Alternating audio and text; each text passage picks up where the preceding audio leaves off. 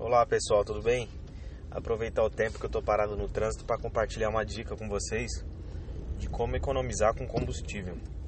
É isso mesmo, economizar dinheiro com combustível. Hoje em dia existe planos de fidelidade que você faz apenas baixando o aplicativo no seu celular. Eu conheço de 2 postos que eu utilizo, que é do Abastece Aí, do Ipiranga, e do Shell Box da Shell. Como que funciona? Você baixa o aplicativo no seu celular, se cadastra o veículo, cadastra o cartão ou a opção de dinheiro. Eu gosto bastante da opção do Ipiranga, por quê? Porque tem a opção tanto com dinheiro como efetuar o pagamento com cartão. Já o Shell Box é somente no cartão.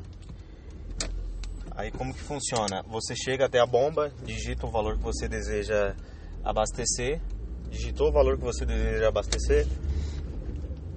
Após o abastecimento, apresenta o celular com os números que gera no aplicativo para o frentista, tanto do Shell Box como do Ipiranga, e pronto, você começa a acumular pontos. Futuramente, com esses pontos você consegue tanto descontos no preço, no valor do combustível, como acumular milhas e trocar por produtos ou até mesmo economizar naquela viagem. Então é isso, pessoal, espero que vocês tenham gostado. Até a próxima.